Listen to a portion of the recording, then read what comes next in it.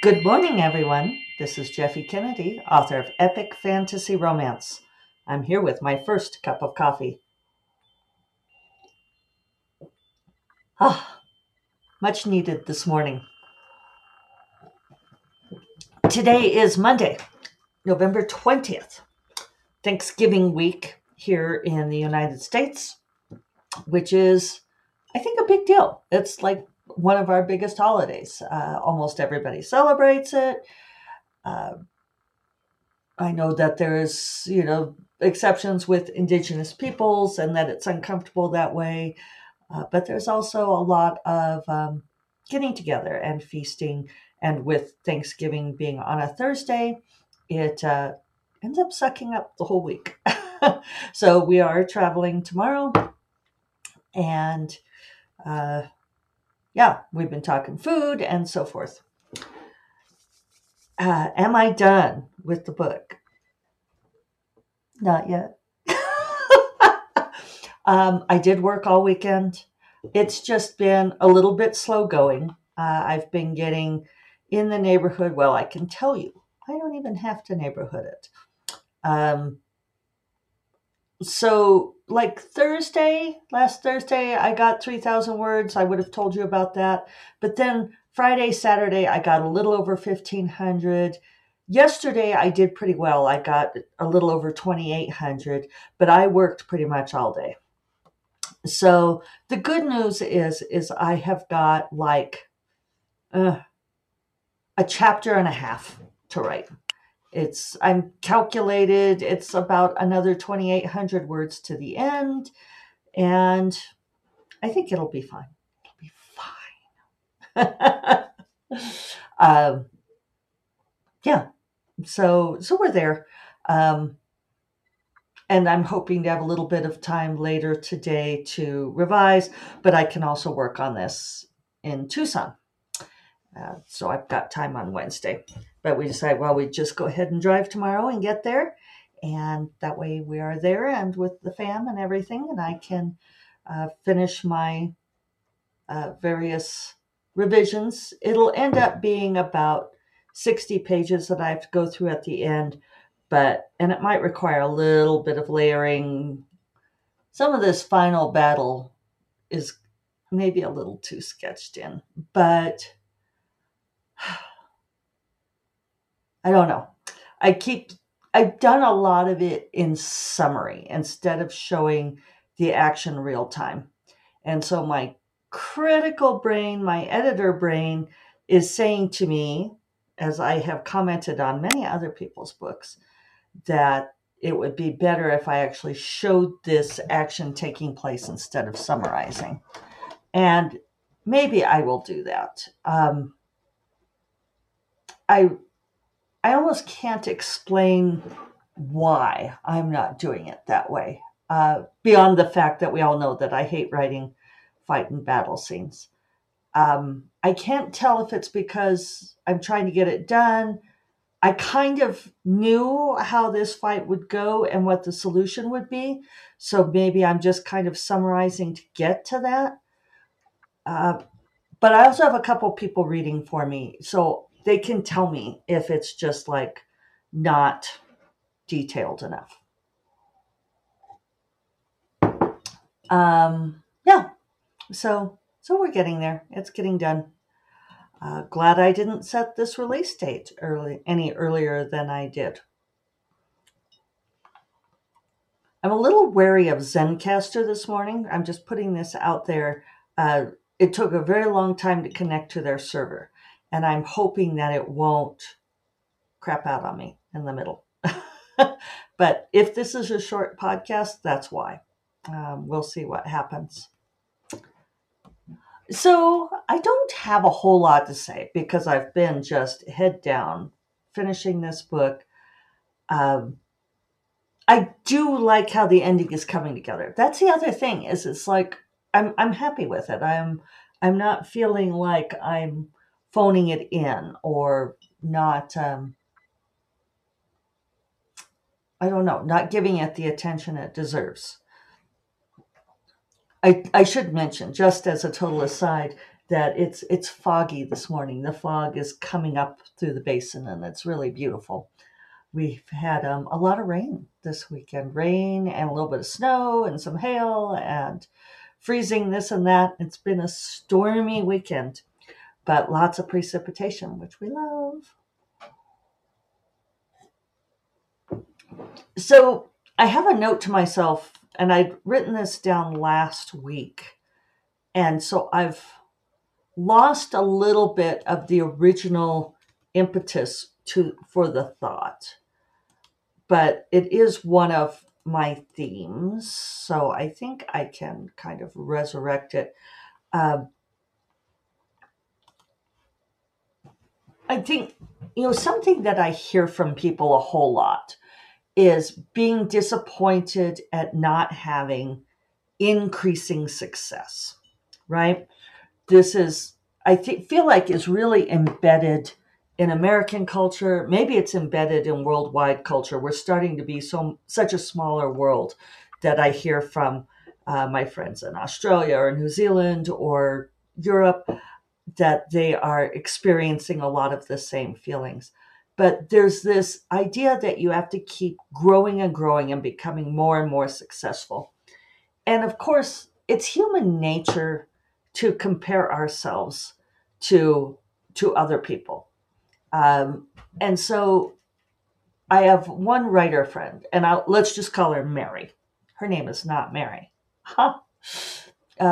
And she has been very successful. She's someone who was very successful at the beginning of her career and has continued to be successful. But her initial series, her very first series, was gangbusters. She hit the right thing at the right time. And I feel like this is the thing as creators that we don't always reconcile ourselves with well. The fact that serendipity plays into what we do so much. Like there's a recent book that was a huge hit, and arguably it was marketed aggressively, so that made a difference. But I've seen several people talking about it and saying, well, why was this book, why did it do so well? Because people always want to analyze, right? They always want to look at it and say, well, it has this element and that element, and why did it strike a chord? And the thing is, and part of what they're asking is, why did this book strike a chord instead of my book? And there's no good answer to that. I referred a couple of weeks ago to that great podcast, which analyzed the data for that sort of minimal, that viable selling point. And it was really interesting because she caveats, if you listen to that podcast, which I do recommend that you do. I don't know if I have it linked in my show notes still, but it's easy to go back to.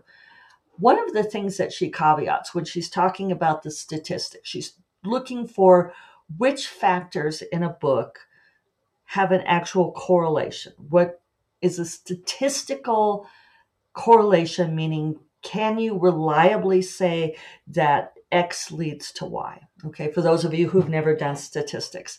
And she talks about some numbers in there. And she talks about that she took, I think it was 0.4 as being a correlation. And as far as data goes for other scientific endeavors, 0.4 is not a strong correlation. We'll say that's what it was. I apologize if I got it wrong. But it's marginal in most fields. But she caveats this saying that when you're talking about human beings, it's a very strong correlation because it's very difficult to predict what human beings will and will not do. And all of these people who are so reductive about humans, and there's a lot of ways that I hear people being reductive about human beings, partly when we talk about the language learning models called AI, which isn't really AI. People talk like a computer will always react like a human being. And the thing is, what people leave out of this kind of to my continuing astonishment, is they leave out that anything that is computer generated is always going to be, even if you feed in things that human beings have produced, it's always going to be this logical chain, because computers are a machine. They're a logic based model. They're, like if you've ever done computer programming from way back in the day, it's still based on the if this, then that, right? If you find this condition, then put in this condition. So it gets much more sophisticated than that, and you get it to build on it, and and have thousands and thousands of iterations of that. But that basic logic is always going to be there. And for human beings, that's not the case, right? We are the McCoy to the Spock AI, right? We are irrational. We do not always do things in logical, predictable ways. So that's why, and it's fascinating that she had to caveat this, but anytime that you're talking about how human beings make decisions, there's always going to be a certain unquantifiable factor in it. So that's why, and I'm trying to, no, I'm not going to pause. I think that one counts as a perfect correlation when we talk about a one-to-one correlation. It's been a long time since I was in grad school, people. I don't remember my statistics well. But I think that that's what it is you say one-to-one, that if this condition exists, then this result occurs. So you get a one-to-one correlation in things like mathematics and physics, right? So, I have if I pick up this lip balm, because I'm obsessive about lip balm, and I let go of it, I can predict that it is going to fall to my desk, right? Because gravity, it's a one-to-one correlation. And it's so perfect that you can actually create there are formulas, right? We know the formula for gravity of how fast it's going to fall, how much force it's going to hit with, right? But when you're talking about social sciences, when you're talking about the choices that human beings make, we go all the way down from a one-to-one to a 0.4 as being a really good predictable correlation, right? But that still means, and I should have studied beforehand, but the principle applies. This still means that it's only going to be happening about 40% of the time.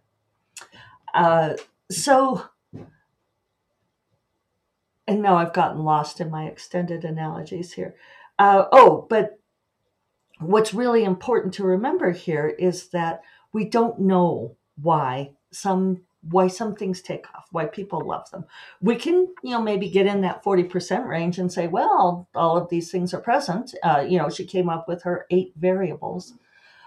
But, so going back to my friend Mary, who is aggravated, it's in some ways it's a good bad thing for writers in particular who do very well to begin with. It's a blessed cursing blessing. I'm not going to pause since I'm wary of Zencastr, but the cat's hung up, but he can be hung up for the next few minutes. But when people do very, very well on their first books or their first series, that sets the standard for them, that they believe this is what they deserve, this is what they're capable of. It's their baseline. It's like, oh, well, when I was starting out, I sold X many books and I did great. And when someone does better than that, they're a little bit perplexed, because it's like, well, why didn't I do that well? And then worst of all, is when they don't do that well again, which happens a lot. Because do we know why? There are reasons. Sometimes it's the debut factor. It's one of the reasons that publishers love debut authors and why they recreate debut authors, put out old authors under new pen names and say that it's, oh, this person's debut book. And then the reviews are like, oh, well, it's amazing. Such a strong first novel. And it's like, yeah, actually, that's her 25th novel, but it's neither here nor there, right? So, so what am I trying to say here? It's it's the vicissitudes of the business, okay, that you are not always going to go up and up and up. And the idea that you're always going to improve, that you always have to be striving to grow, comes from this sort of capitalist, success based culture. And it's not real. That's not how life works, right? If you look at the course of your life, just like the things that have happened in your lives, you know, things have gone up and they have gone down. Like we have wonderful, successful times and then we have shitty times. And there is no straight line where you just keep growing, growing, growing, which is what everybody wants, right? I love the line, and I don't know who came up with it. It's like this sort of entered internet meme land where provenance is undiscoverable at this point. But it's remember when you wanted what you have right now.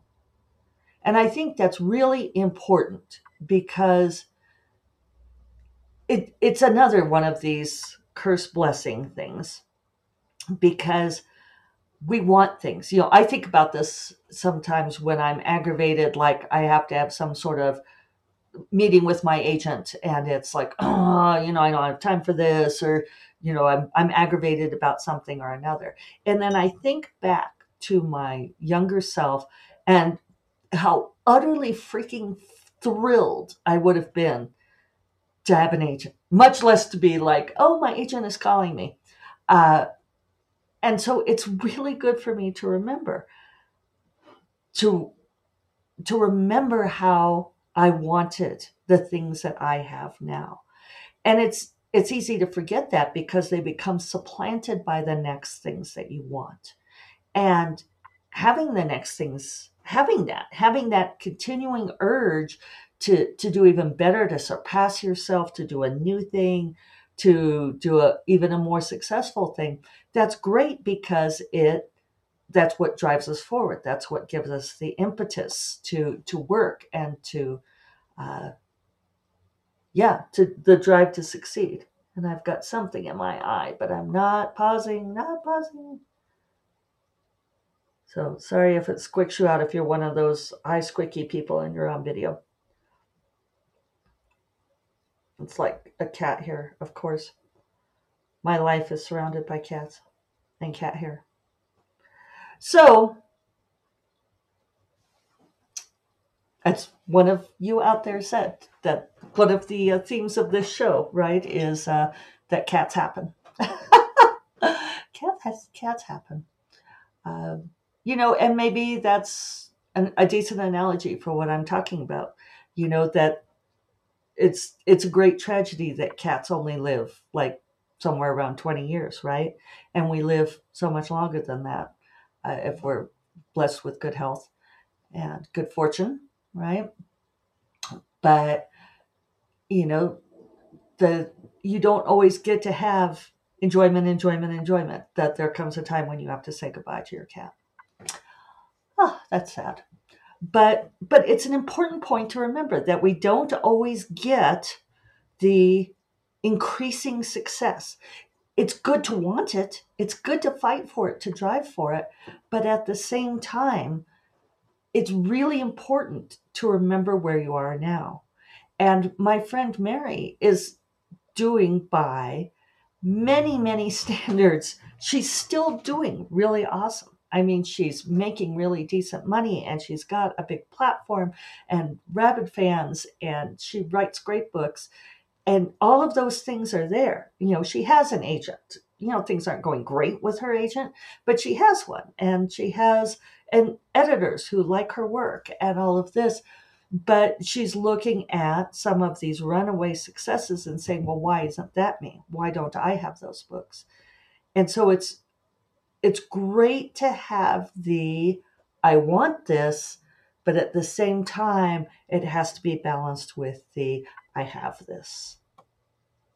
And on that note, I guess that's a good theme for this week, right? Gratitude. That's what Thanksgiving should be about. Not necessarily about stealing land from other people, right?